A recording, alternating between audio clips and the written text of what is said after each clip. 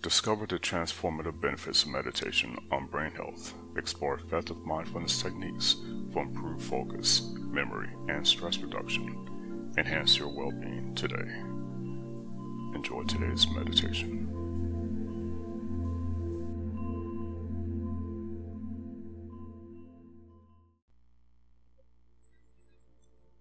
Welcome to Calming Guided Meditation.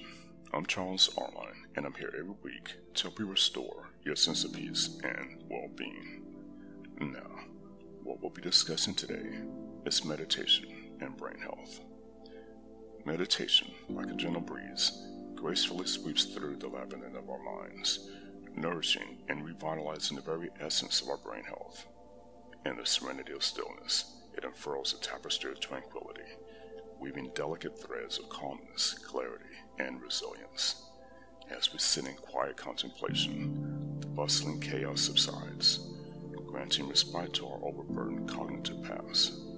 The rhythmic dance of breath and awareness harmonizes as stress and anxiety recede, paving the way for enhanced focus, creativity, and emotional equilibrium.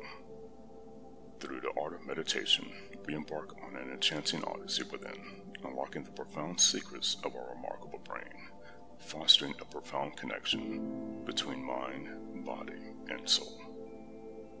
Thank you for practicing with me today. Like and subscribe. Until next time.